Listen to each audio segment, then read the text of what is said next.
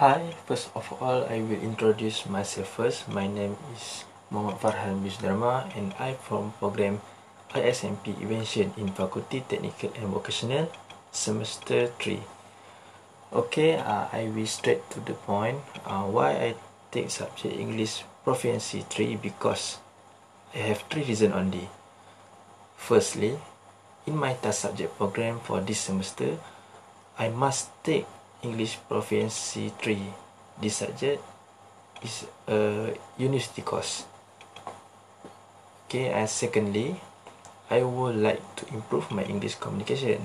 As soon as possible, I know my English communication was not really better. Nose and grammar.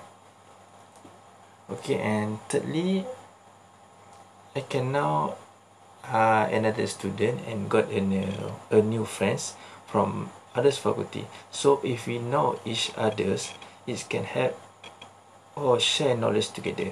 To my lecturer, Mr. Purvaneswaran anak lelaki Nadarajan, I'm so gratefully because I can learn from you more about English Proficiency in this semester and share your knowledge together with me and all my friends. You are truly best lecturer, handsome, intelligent, and sometimes very funny. So that's all from me. Thank you so much, sir.